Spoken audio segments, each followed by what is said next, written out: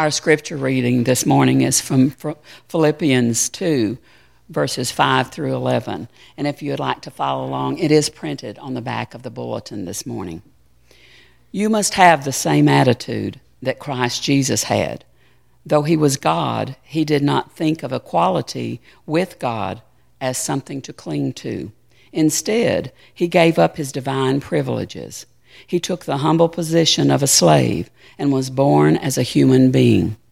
When he appeared in human form, he humbled himself in obedience to God and died a criminal's death on a cross. Therefore, God elevated him to the place of highest honor and gave him the name above all other names, that of the name of Jesus every knee should bow, in heaven and on earth and under the earth, and every tongue confess that Jesus Christ is Lord, to the glory of God the Father. May the Lord's word be a blessing to you this week. Before I get too far into this, a couple of quick notes. Title of the sermon this morning, Joy, It's All in the Attitude. May not come across as very patriotic, but I did work in, well, actually, didn't even have to work it in. I started off with, there is a baseball allegory in here, so we got the American part down. And whenever we're talking about our Lord and Savior Jesus Christ, one of the things we're talking about is the freedom that he gives each and every one of us. And I think you'll find that thread running throughout here.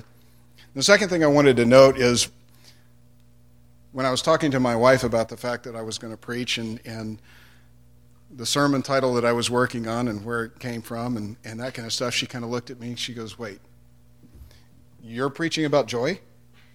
Are you sure you want to do that? It's like, yeah, well, this is where we're going with it, so hold on, it'll be a fun ride. I think it's pretty safe to say that we all want to be happy. We've each experienced happiness at one point or another in our lives, and I think it's also fairly safe to say that we'd prefer to be happy rather than unhappy in any given situation. And the theme of Paul's letter to the Philippians, a church that he was really, really closely connected with, one of the main themes is joy despite any circumstance. He also talks about unity and some other items, but joy is one of the key themes that he has for this letter to them. The ability to have joy, even when times don't call for rejoicing, also echoes passages that we read in the Bible, such as, rejoice in the Lord always. And again, I say rejoice. The question is, how do we do it? How can we be joyful when all around us is chaos? Now, it may not seem obvious, but Paul's given us the answers to these questions. First, though, I'd like to mention a story about Lou Gehrig. Told you baseball, right?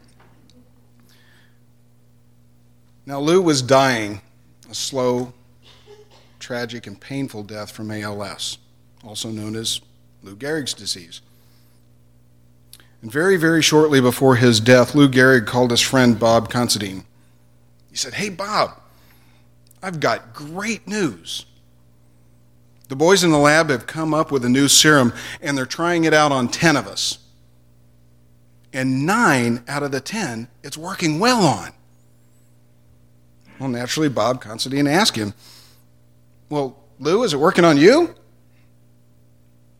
Lou answered, "Well, no, but 9 out of 10, how do you like those odds?" He was really, really joyful about the fact that 9 out of the 10 were getting help, were responding well to treatment, even though he was the one, the only one that wasn't. So where does joy like this come from?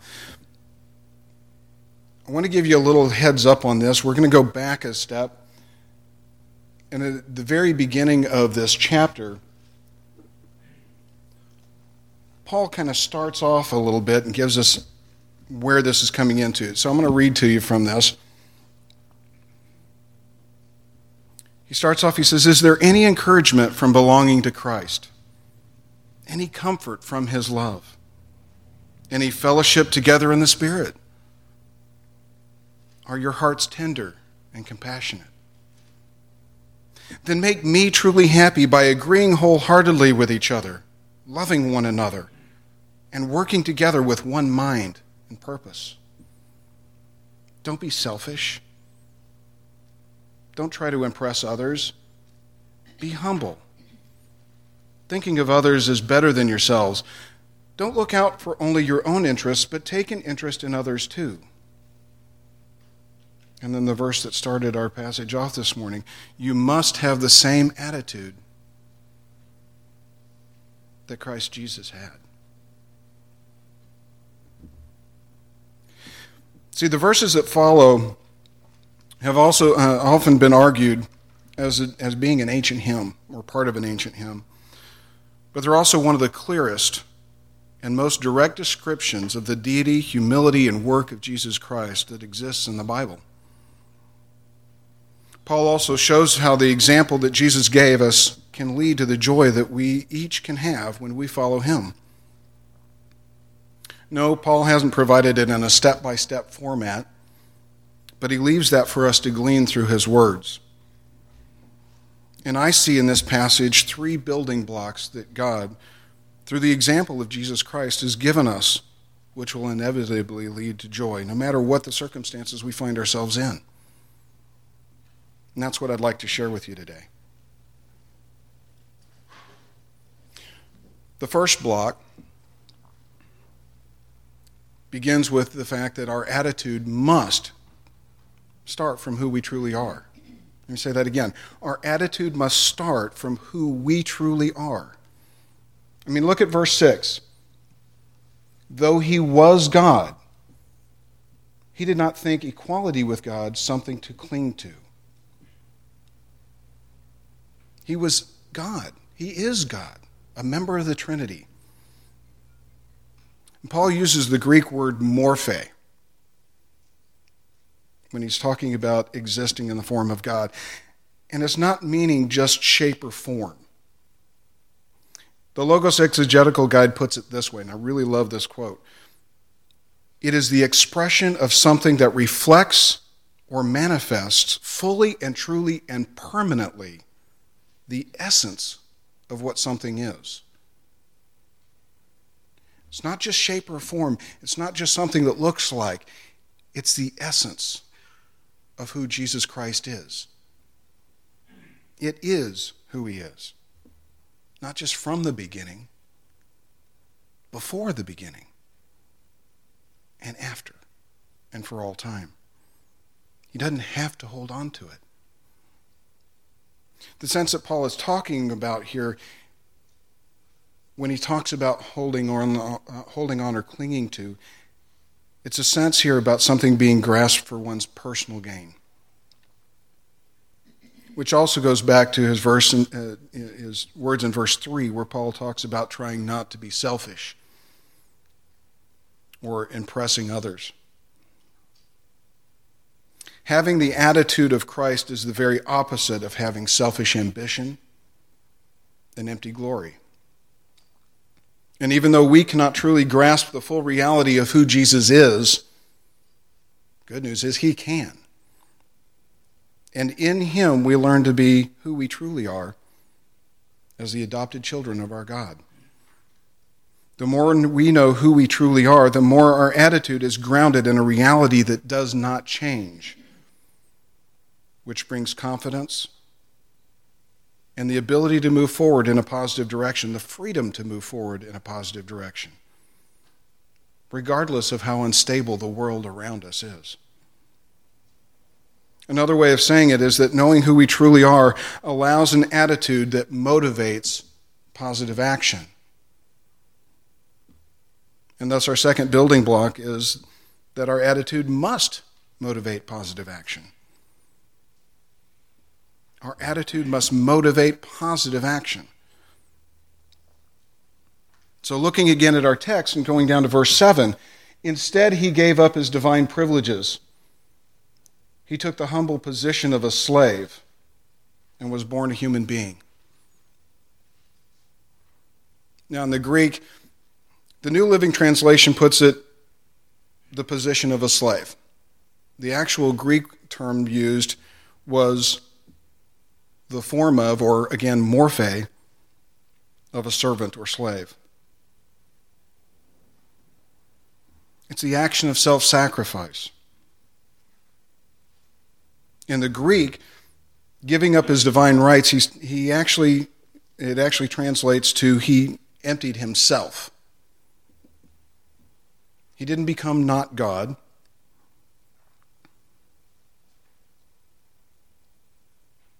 But he came down and became as a man, as a slave. Reliance on God, not self, with an attitude of trust and thankfulness. An example of how we should be living. And the action of servanthood. Divine love entered into our history in the form of a servant, the position of a slave, taking on the role of a slave for the sake of others. Again, with the morphe, it's not either or, but both and. He was the highest and the lowest. Again, without becoming not divine or losing his divinity or becoming separate from the Trinity, Jesus became also fully human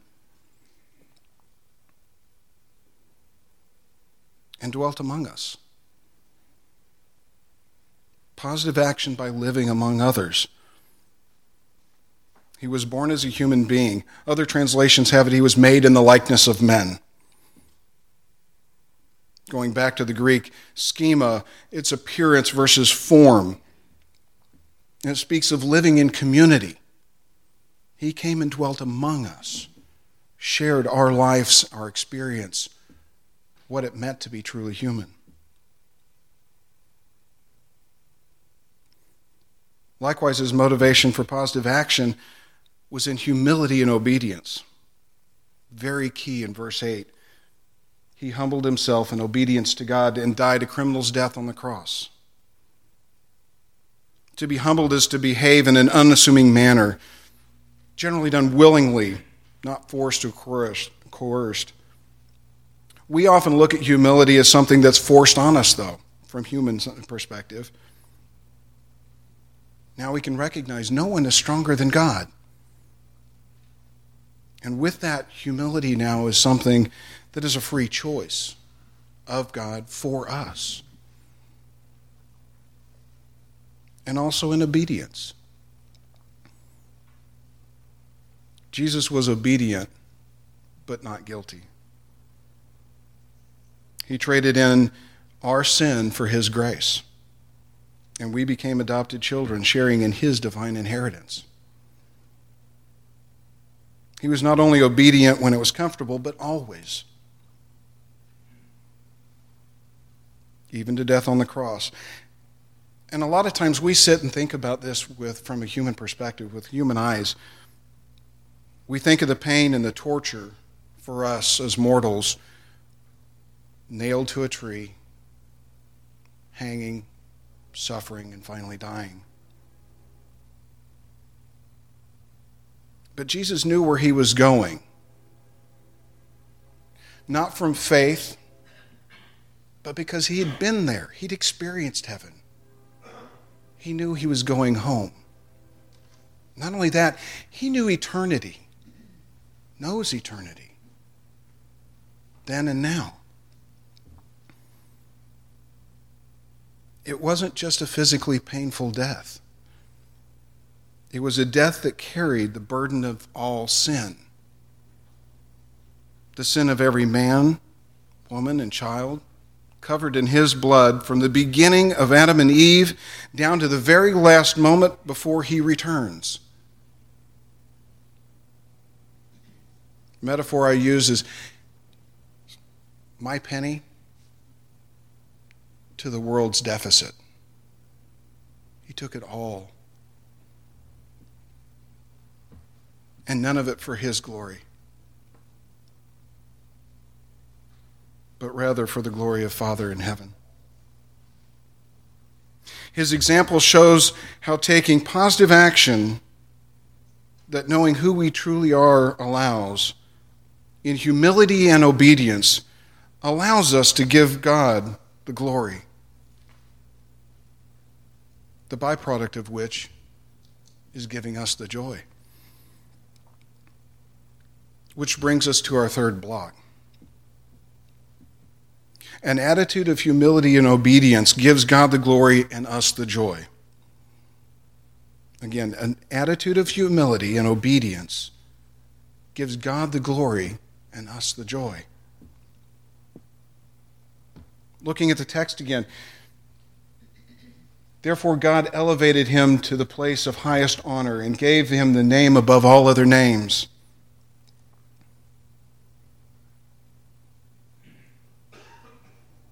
We give God the glory by exalting Christ. God elevated him, or highly exalted him, depending on the translation. Interestingly enough, it's the only time this phrase is ever used in the New Testament, and only towards Jesus. And going back to the Greek, also, we're talking not just about something of a position, not like the CEO of a company, but rather elevating him to the highest possible degree. Not out of sight, but magnified as much as possible. It ties into verses like Psalms 40, verse 16, that says, "Let all those who seek thee rejoice and be glad in thee. Let such as love thy salvation say continually, the Lord be magnified." Or also in Philippians, "So now also Christ shall be magnified in my body, whether by life or by death."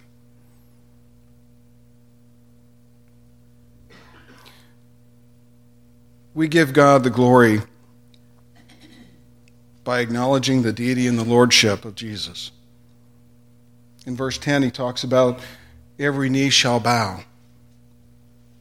And to bow the knee is to recognize that the one before us is worthy of that acknowledgement. And he classifies everyone in three ways to make sure he encompasses everyone. Those in heaven, those on earth, those under the earth. He's looking forward to that one day when no one will be able to deny or ignore who Jesus is.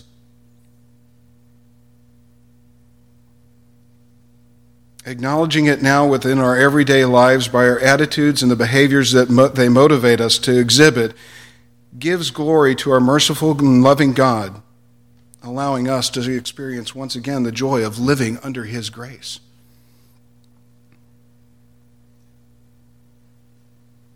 By confessing Jesus, we give God the glory. Verse 11, every tongue, every person, every language. Once again, Paul is including all of us, past, present, and future. Acknowledging that the Lord is Jesus Christ, the line of demarcation between believer and non-believer. Or to put it like 1 Corinthians chapter 12, no man can say that Jesus is Lord but by the Holy Ghost. And back in Roman times, those who persecuted the Christians had a phrase, the Lord is Caesar. It's the Roman test phrase to check the loyalty of its citizens. So when a Christian insisted that Jesus is Lord, he meant that Jesus, not Caesar, was divine. And going back to Paul's text, this is the final confession of who Jesus is. And it won't be a conversion process. This isn't belief by faith, but final acknowledgement of the truth that has fully been revealed. And he ends the phrase, the passage, to the glory of God the Father. It all points to him. It points to Jesus as the ultimate model of the self-sacrificing love to which he has called the Philippians and us to demonstrate. through humility and obedience. And I'm sure you've heard me say this a few times. It's not about us. It's about Him. Giving Him the glory, we get to share in the joy. This reminds me of times when we sit in the pews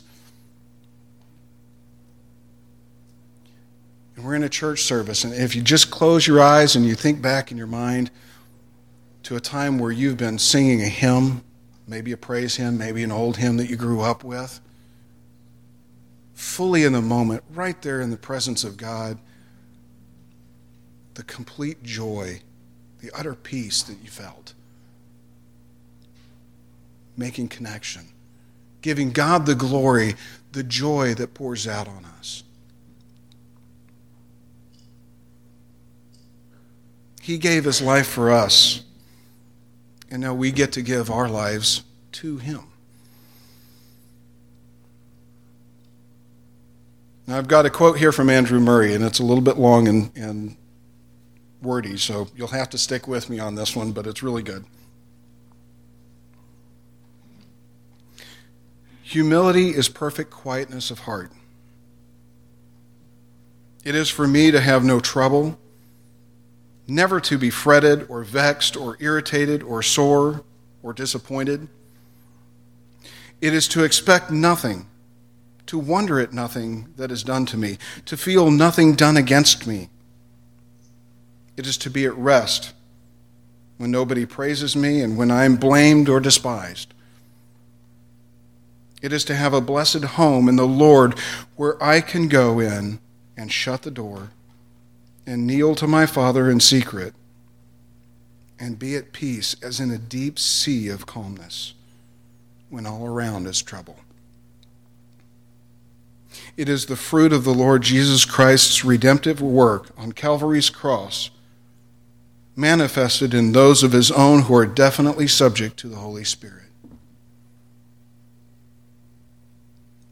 Now, while we don't know much of anything about Lou Gehrig's personal faith, his humility, his love, and his interest in others, most importantly, his joy at their benefit despite his own trials and loss, reminds us that it is possible to follow the guidance that Christ provided in the example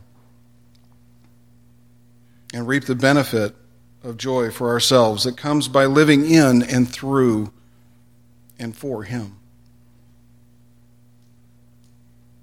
Now that you know the way to experience joy no matter what the circumstances, what will you do with that? Will you humble yourself and call on Him today as your Lord and Savior? Will you live for Him, leaving behind your selfish ambition, pride, vanity? Will you trade the glory in the eyes of men for the glory of God? Will you have the attitude that Christ Jesus had? Because if so, then like Paul, you too can learn to have joy and be content in all things, in all situations, no matter the circumstances. Because joy is all in the attitude. Now, if you've come here today and you're not a member of this church, or you haven't accepted Christ as your Savior, we invite you to come forward. Pastor Rick will be down front.